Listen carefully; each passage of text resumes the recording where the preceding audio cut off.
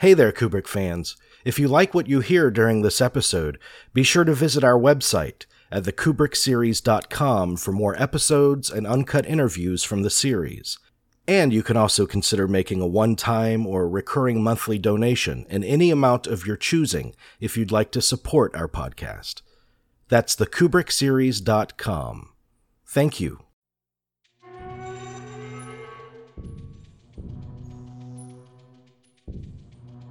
Thank you for tuning in to the Kubrick series Uncut. In this episode, we speak with Harry Haines. Mr. Haines is a professor in the School of Communication and Media at Montclair State University. A Vietnam veteran, Mr. Haines has studied and written extensively about the depiction of war in cinema. Well, I found myself in a very interesting position. I turned out to be an anti-war GI. I became an anti-war activist in uniform, and there were a lot of us. I was drafted in 1969, and when I got to Vietnam, my actual assignment was a bit redundant. I was a broadcaster, an Army broadcaster, and when I got to Vietnam, they had too many Army broadcasters. So I went into limbo for a while, and then wound up at Cam Bay, one of the most beautiful places on earth. I was truly one of the most fortunate men in Vietnam. There's no question about it. I spent most of my time right on the edge of the South China Sea, and my medical unit was an in-country convalescent center called the 6th Convalescent Center. Other veterans who may be listening will know the significance of that. So I was very much in the rear. From time to time, the war sort of brushed up against us, but we were certainly not in a lot of combat. My connection to that was through our patients, many of whom were wounded, particularly after the Cambodian incursion. Prior to that, most of our patients were malaria patients, other people with more typical medical problems. But after Cambodia, we received a steady flow of wounded people. And then from time to time, because I could communicate fairly well with guys who were hurt, they would put me on helicopters, and I would fly around and help get guys from one place to another. So that was pretty much my situation. There were, by the time I got to Vietnam, a lot of the discipline had eroded, and people had pretty much divided up into little gangs, little groups. Oliver Stone gets that right in Platoon, by the way. Yeah. The Kubrick film is sort of the run-up to that. It focuses on the Tet Offensive. I got there quite a bit after Tet, so my experience was very different. Mm-hmm. But that experience, what you've been discussing, that kind of shaped your view on war? Well, without exaggeration, it shaped the kind of man I became. Mm-hmm. The 1 year that I spent in Vietnam was the single most important determining factor in my development as a human being. I'm not exaggerating this at all by any means. It shaped my politics, it shaped my identity, my value system, and I think that's very typical of people who get dropped into a war zone. I don't think I'm unique at all. And the fact that so many of us had turned against the war, of course, gave us special responsibilities, because on the one hand, no GI would ever take any action to put the life of another GI in danger. But on the other hand, we were not with a program, as it were. Yeah, and that attitude by 69, 70, pretty widespread. Mm. Well, what kind of led to this track of, you've researched the war extensively. You teach the war as it's portrayed in popular media. What do you think the significance of that exploration is? Well, I'm certain that a lot of that has to do, at least in its origin, with my own need to figure out what happened to me and to members of my generation in Vietnam. I don't think there's any question about that. I used my GI Bill for a master's degree at the University of Utah to try to investigate what had occurred. In addition to that, I also became very concerned about how film and television and particularly politicians were operating to produce the memory of the Vietnam War. And for me, the breakthrough in that regard was Rambo, maybe Rambo 2, where the Vietnam combat veteran is sort of repositioned as a kind of World War II poser. And I remember being very angry about that, because that was not our experience at all in Vietnam. So I embarked upon an academic career that pretty much focused on the critical analysis of all Vietnam films, Vietnam-related TV programs, even the memorial in D.C. and other cultural forms, theatrical presentations, artworks, in an effort to try to get a handle on how the Vietnam War is going to be remembered. And I, as a Vietnam vet, I have not only a professional interest in that, but also a very personal, vested interest in how the sacrifice of my generation is going to be remembered as we move down the road. And we are moving down the road, by the way. We're moving into our 60s now. Mm. Well, I remember reading a quote from Kubrick. I think it was filtered through one of his collaborators. I'm not sure which one, but who said that he did Full Metal Jacket kind of as a response to that Rambo-type movie. So I think a lot of people found it distasteful, that film. Yeah, I thought that Rambo was an obscenity, and in more recent years, I've come to the conclusion that, well, really, it's kind of campy, you know. Especially that scene where he becomes one with the earth of Vietnam and emerges through the mud and the rain. I have students in class now who simply laugh at that, and I think that's a good thing. You know, I think laughter is a real good thing. The thing that concerns me most about that kind of film is the tendency to co-opt the experience of Vietnam veterans, and I think Rambo 2 attempts to do that, you know, in a disrespectful way, frankly. Well, what do you think of the initial kind of reaction in the creative community in Hollywood with the films that came out about the Vietnam War in the 60s, 70s? Well, you know, for a long time, Hollywood pretty much ignored Vietnam and actually ran away from it. I think it was a good 10 years after the actual hostilities that the films started to come.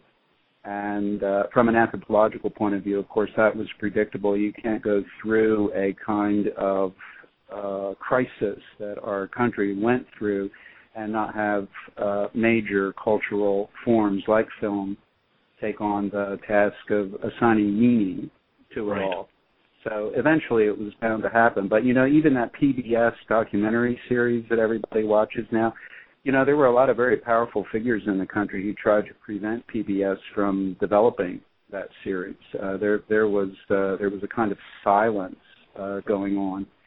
One writer refers to that period of time as a kind of subclinical malaise, you know, during which time Vietnam veterans were cautioned against even identifying ourselves. I landed in New York City after I got out of the Army, couldn't find work, until finally another vet said, well, you know, you really need to take the Army off your resume, which I did, and I found work almost immediately, you know. Wow. And that was not an unusual set of circumstances. Yeah. It really wasn't. But the development of this, really now at this stage of the game, this wonderful body of work that came out of Hollywood is, I think, a testament to the real value of cinema. There are a lot of people who degrade the Hollywood feature film. I'm not one of those people. I love Hollywood feature film. And the various interpretations of the Vietnam War, I think, are testimony to the great cultural value of feature film in this culture. Certainly Kubrick. I mean, this contribution is really one of the most important contributions to the genre of combat film, quite apart from the actual Vietnam experience, which, by the way, I think he gets right on. Really? Okay. Yeah, I definitely want to cover that.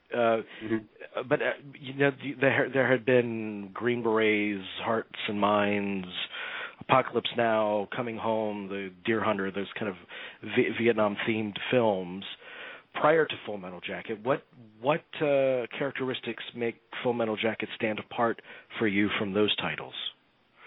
Well, I can remember being a young Vietnam War vet going to see that film, and I was quite startled by it because up until that time, some of the movies had really turned me off. Keeping in mind, of course, I had something of an attitude problem coming back, as all veterans of all wars have, particularly in regard to Green Berets. I'm glad you mentioned that. I don't know of one Vietnam War veteran who has any respect for that film at all. By the time we all got to Vietnam, John Wayne, I think, was regarded as something of a buffoon. And I was very glad to see that suggested in the wonderful character Joker.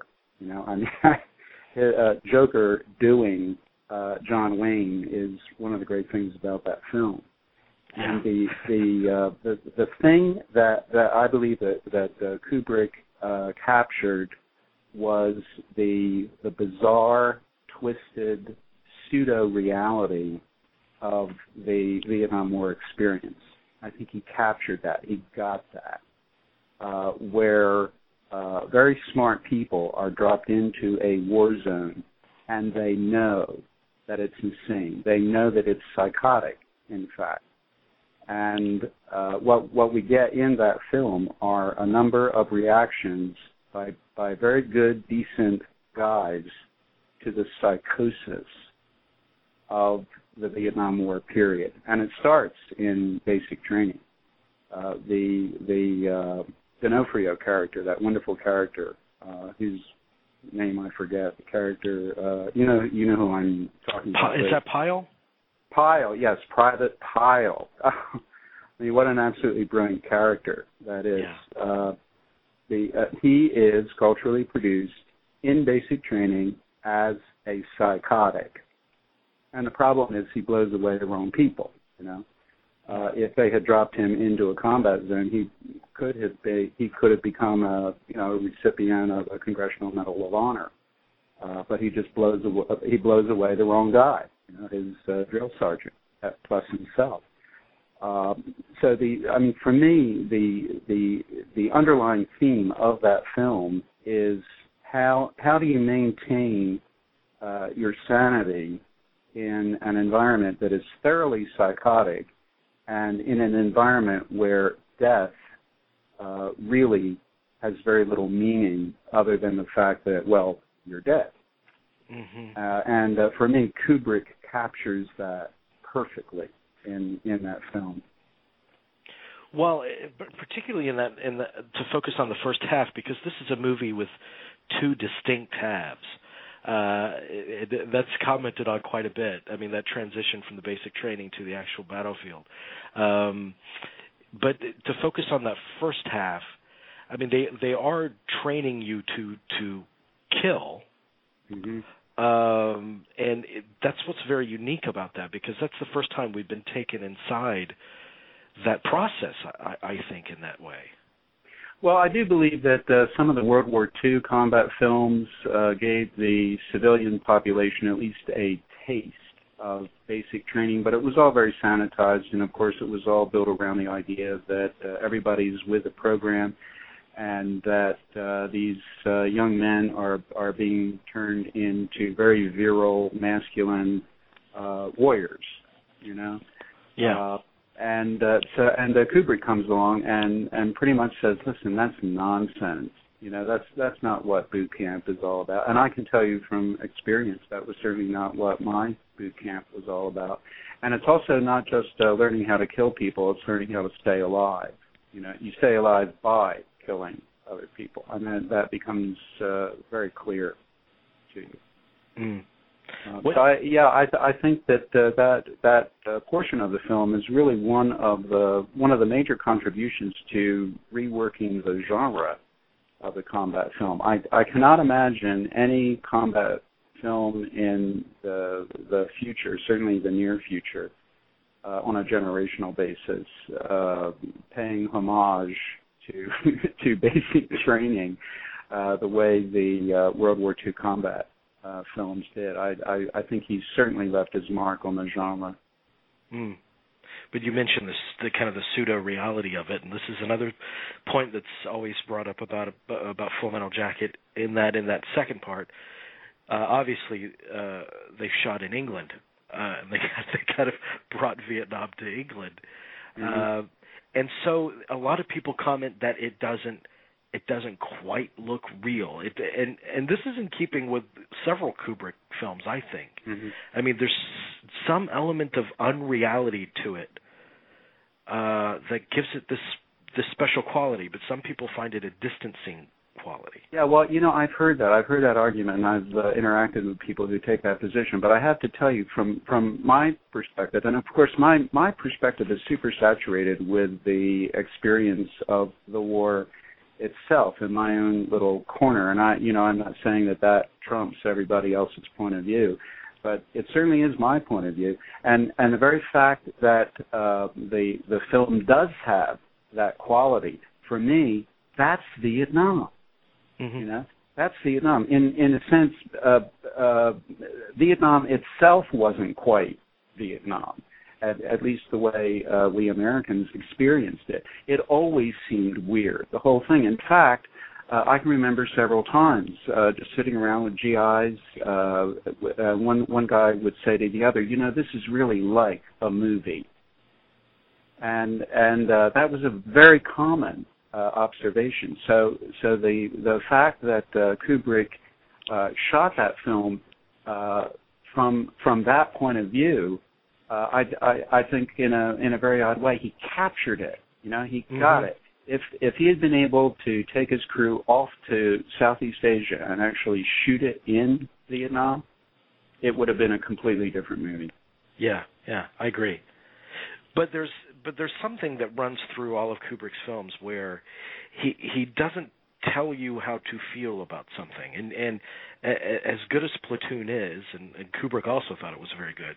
He even pointed out, you know, it does kind of program you into exactly how you should feel moment by moment.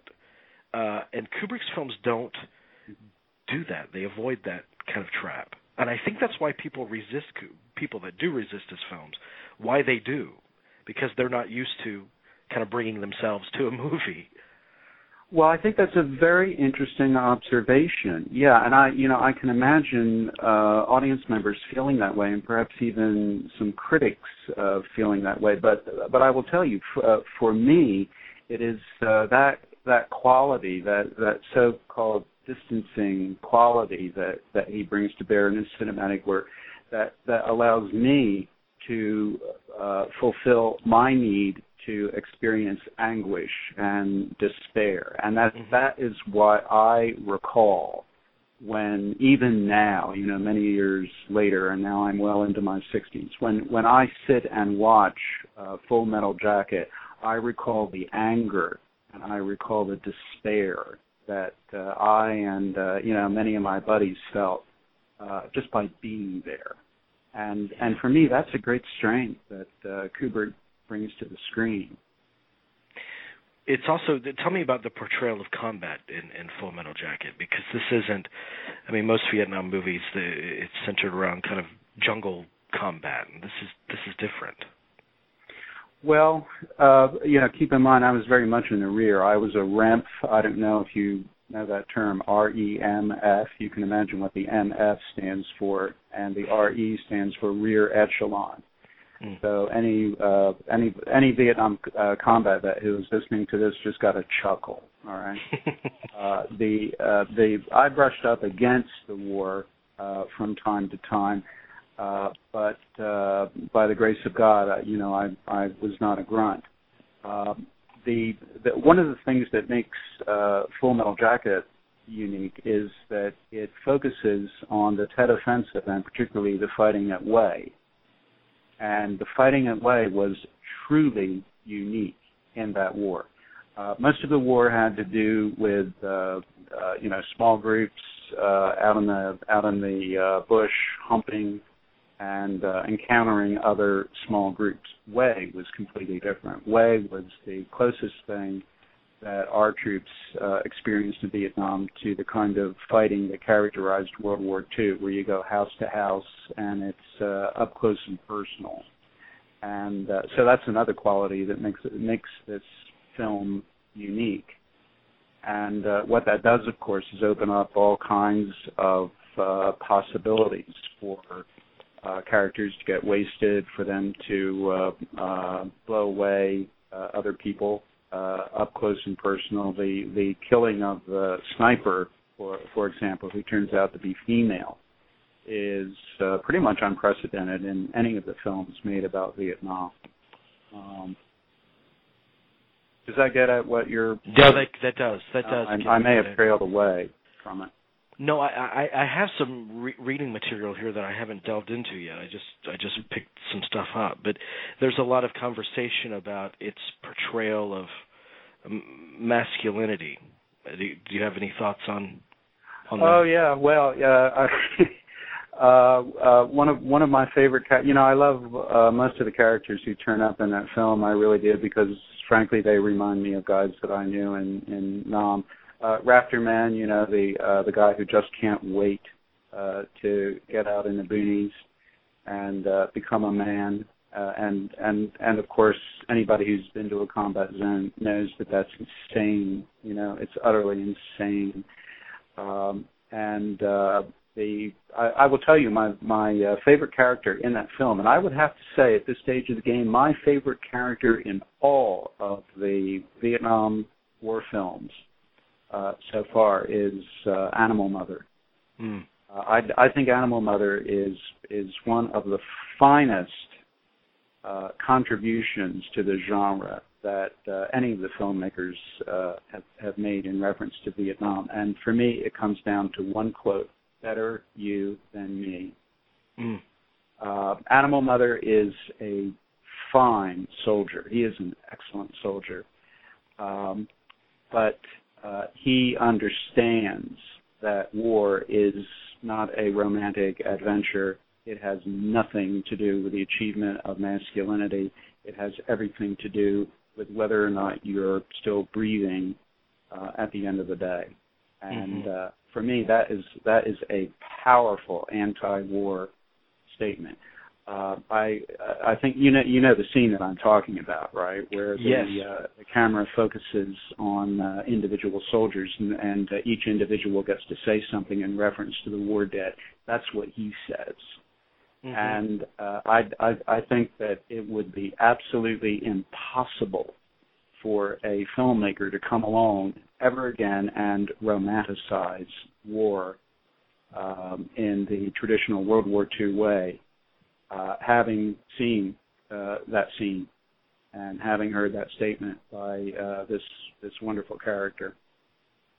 Well, I'm glad you brought up that quote, because especially in those interviews that they present in the movie, to bring up kind of the counter argument, a lot of people view his dialogue and particularly in those moments as being banal. There's nothing banal about him. He is a very complex character. In fact, I have suggested to students over the years that Animal Mother is probably a literature student, probably from some place like Dartmouth. He is certainly linguistically gifted, very intelligent guy, And so I wouldn't be surprised if he is the guy packing around a copy of Graham Greene's book, probably reads it on a regular basis. All that linguistic play that he enters into with Joker is, that's very intelligent communication that's going on between those two characters, and that is carried on throughout the entire film. I think that Animal Mother is really one of the most important figures in the combat genre. There's also a common theme that kind of runs along all of Kubrick's films, and that's the kind of the nature of duality, and it's pretty literal in Full Metal Jacket with Modine's character, with the peace and the Born to Kill emblems. Yeah. There's kind of contradictory impulses. Yeah, but see, let me point out something to you. I've read that about Kubrick as well, and I buy that. I buy into that argument. There does seem to be that theme throughout his body of work. But that was particularly true of our lived social experience in Vietnam. On the one hand, we tried to be good soldiers, and in fact, we were. We were good soldiers. But on the other hand, we knew that the whole thing was false and phony, and that the death and suffering couldn't possibly be justified by any set of traditional American values. We got that. We understood that. And that was the basis of the weirdness of the Vietnam War experience. One of the things I like very much about the Joker character, as well as Animal Mother and some of the others as well, is that they constantly comment on that. They make reference to the crazy environment in which they have been dropped. It's crazy not only because it's combat. Combat's always crazy, but it's crazy because the combat cannot be justified by any stretch of the imagination. And they get that. The characters get that, as we got it in Vietnam. I guarantee you, the vast majority of American soldiers understood that duality because we lived it. Yeah. And what do you think of the closing of the film? Because after this kind of horrific death of the female sniper, which I understand was going to be more horrific in the script form, it was supposed to be even more horrific. But they close out the film with the Mickey Mouse song. I love that scene.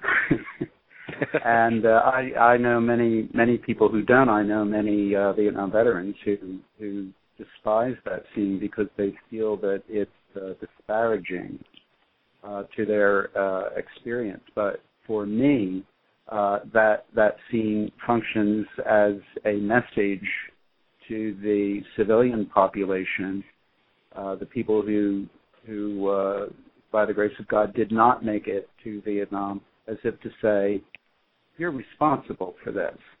And you see how we take the songs that we learned as children and we bring them into this horrific environment.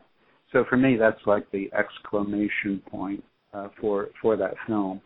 I think people feel very uneasy. I certainly feel uneasy when I see that scene. Years later, here I am in my 60s. I still feel creepy when I see that scene and hear that particular song sung by guys who are out there with weapons and they're looking for people to kill.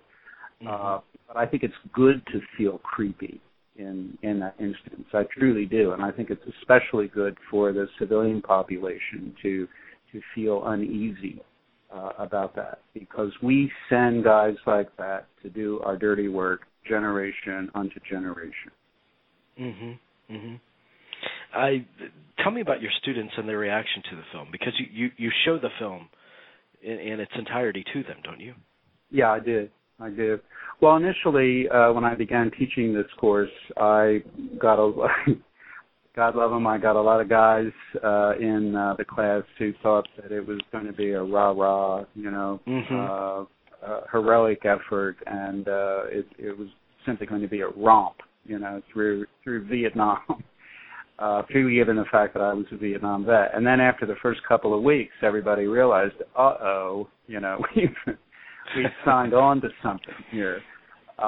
Because my whole approach is focusing on how various cultural forms, especially film, rework the memory of the Vietnam War. So the whole thing is super saturated with critical analysis.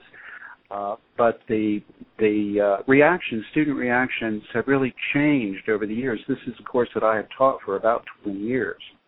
And initially, it was, fraternity guys looking for an easy A and having a good time doing it. And then as that evolved, a different kind of student began turning up in the class who really was very, very interested in the history of the war and used the course as a way to figure that out. And in addition to that, many students started turning up in the class whose parents, one way or another, had been involved in the war, either as soldiers or as loved ones back home, or anti-war activists, some of whom went up to Canada. And so their children were using this class to try to figure out why their parents were so screwed up. And now I think whenever I teach this course, it's more like a cautionary tale, particularly given the fact that now we have gone through close to 2 generations of people not being required to put on the uniform. So now there's this sense that military experience is rather exotic. And really for the vast majority of Americans, it truly is, because the connections with people in uniform now are so relatively small.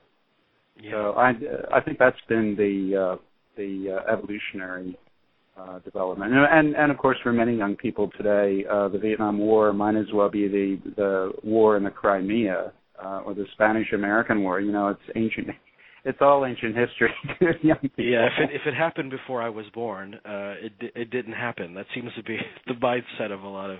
Well, one of the things I like to tell young people, and I get away with this now because I'm, I have entered my grandfatherly role. I think with a lot of youngsters, I tell them, listen, we couldn't wait for you. There was a lot we needed to do before you got here, but now that you're here, it's all good.